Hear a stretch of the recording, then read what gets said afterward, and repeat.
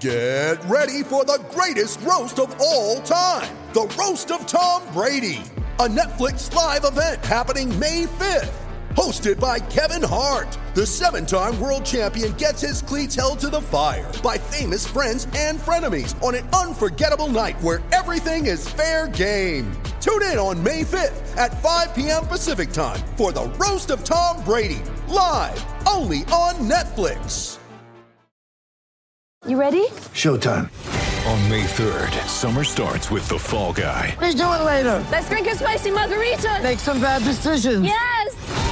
Audiences are falling in love with the most entertaining film of the year. Fall Guy. Fall Guy? Fall Guy. That's what the poster said. See Ryan Gosling and Emily Blunt in the movie critics say exists to make you happy. Trying to make it out? Nope. Because I don't either. It's not what I'm into right now. What are you into? Talking. Yeah. The Fall Guy. Only in theaters May 3rd. Rated PG-13. ¿Qué tal, amigos de la Fantasmagórica? Soy Nacho Suárez y en los podcasts de esta semana hablaremos de fútbol en tiempos de guerra.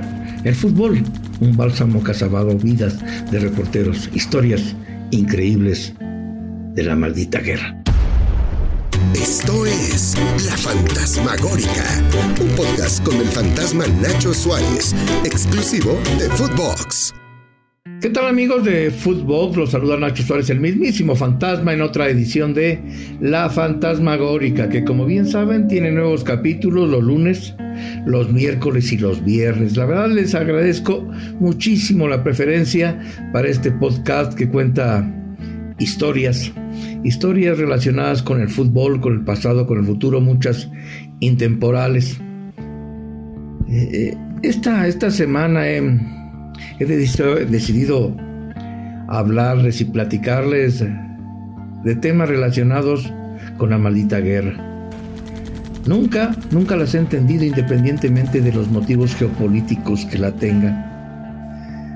Que se muera gente inocente, generalmente que mandan a combate gente de los escritorios que nunca están en las trincheras y a los que les vale madre matar y mandar a matar inocentes porque ellos están ahí resguardados como si nada pasara. Tampoco entiendo por qué en algunas guerras todo el mundo se da golpes de pecho y señala cosas, mientras en otras invasiones, en otras guerras, se hacen como si nada pasara. La invasión de Palestina, de Kosovo, de tantas historias. La geopolítica creo que no la entiende nadie. Más allá de cualquier hecho, hoy voy a relatar historias ligadas al fútbol y la guerra. La verdad, uno tiene que repasar, abrir Google, y empezar a enterarse de historias de reporteros de guerra que cuentan vivencias de esas coberturas dramáticas, peligrosas, donde se juega la vida, donde el fútbol juega una parte fundamental en la salvación de algunos heridos, incluso de los mismos reporteros.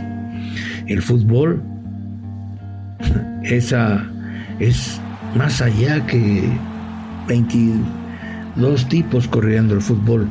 En tiempos de guerra se puede transportar en un bálsamo. Hablar de fútbol en una guerra ha salvado a muchos. Hoy les voy a contar algunas historias que tienen escritas reporteros españoles que cubrieron muchas guerras. Hay algunas que de verdad llaman muchísimo la atención por lo que vale la pena que se las cuente. Usted las puede encontrar entrando a Google. Hay una serie que se escribió en Marca de Fútbol y Guerra, que la verdad tan maravillosas y retratan lo que es la guerra y lo que es el fútbol y lo que ha significado para algunos.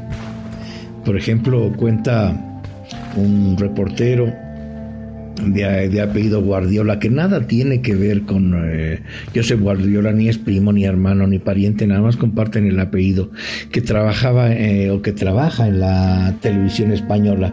Sucedió que a finales de 98, cuando estaba cubriendo la guerra ahí en Kosovo, le tocó que un niño estaba en peligro de muerte, lo había alcanzado una bala cerca de la cabeza, y tenía toda la cabeza vendada.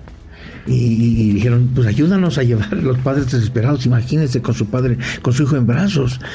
Llévanos a un hotel de prístino, se nos va a morir, por favor. Y era un enorme riesgo. ¿Por qué? Porque la policía serbia, si los descubría con ese niño herido, pues los podía también exterminar. ¿Por qué? Por estar trasladando un supuesto herido de guerra. ¿Cómo iban a saber si era un herido de guerra o era un civil inocente? Pues los reporteros de la televisión española dijeron, pues vamos a jugárnosla. Y entonces envolvieron al chico. Al chico lo envolvieron ahí en Kosovo, con mantas, y lo metieron en la cajuela. Le dijeron al abuelo, a ver, acompáñenos para que usted nos ayude de traductor y podamos cruzar el control de las fuerzas especiales de Milosevic. Y entonces se fueron, se persinaron, llegaron al retén, los paró un militar. Imagínense, ¿a dónde van? ¿Qué quieren? ¿Quién es este señor? Este abuelo, ¿por qué lo está traduciendo? En fin, imagínense, tenían seguramente los huevos en la garganta. Y de repente vino esa palabra que no querían oír. ¡Ábreme la cajuela! Desesperado, este reportero de la televisión española vio, y de repente nada más se le ocurrió gritar: ¡Miliko Pantic! ¡Miliko Pantic! ¡Hey! Fue como magia. El soldado se giró y dijo: ¡Atlético de Madrid! ¡Atleti! Le cambió la actitud. Pantic era serbio, como el soldado que le quería abrir la maletera, y era uno de sus ídolos.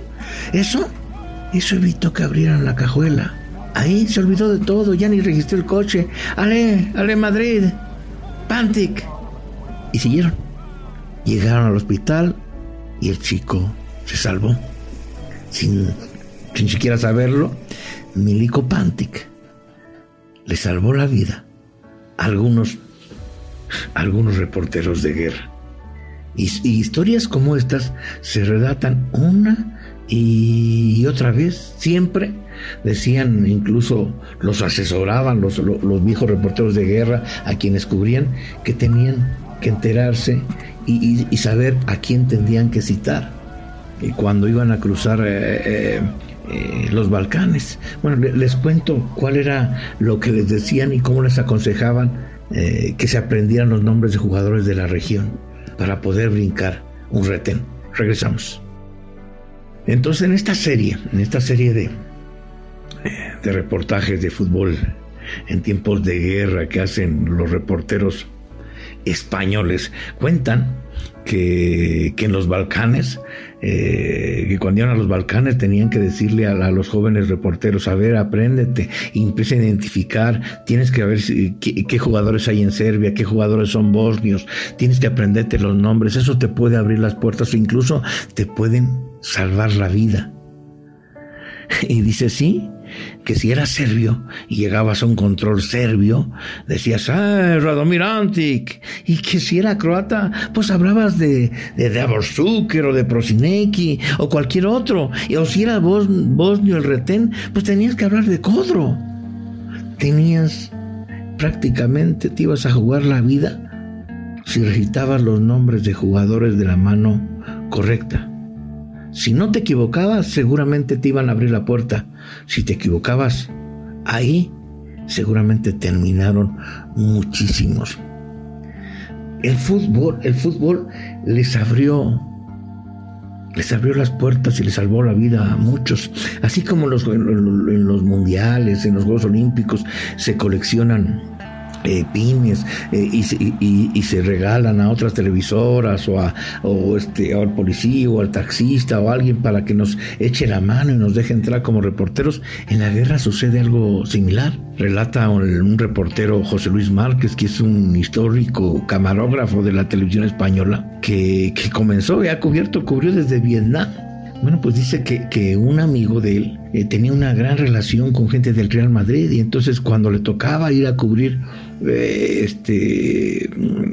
pues la guerra en alguno de esos países, pues le pedía que le regalara chucherías, que le regalara llaveros, insignias, fotitos, cosas, souvenirs de los más pequeños para que los cargara, y los cargaba. Y dice que cuando llegaba a los controles de militares, que estaban todos así con cara de chinga tu madre, tú quién eres y todo, pues de repente decía, ¿tú a quién le vas? Real Madrid, Barcelona, Real Madrid, Barcelona. Si decía Real Madrid, le regalaba un llaverito del Real Madrid o uno del Barcelona, y de ese momento la cara de chinga tu madre se transformaba en una cara amigable.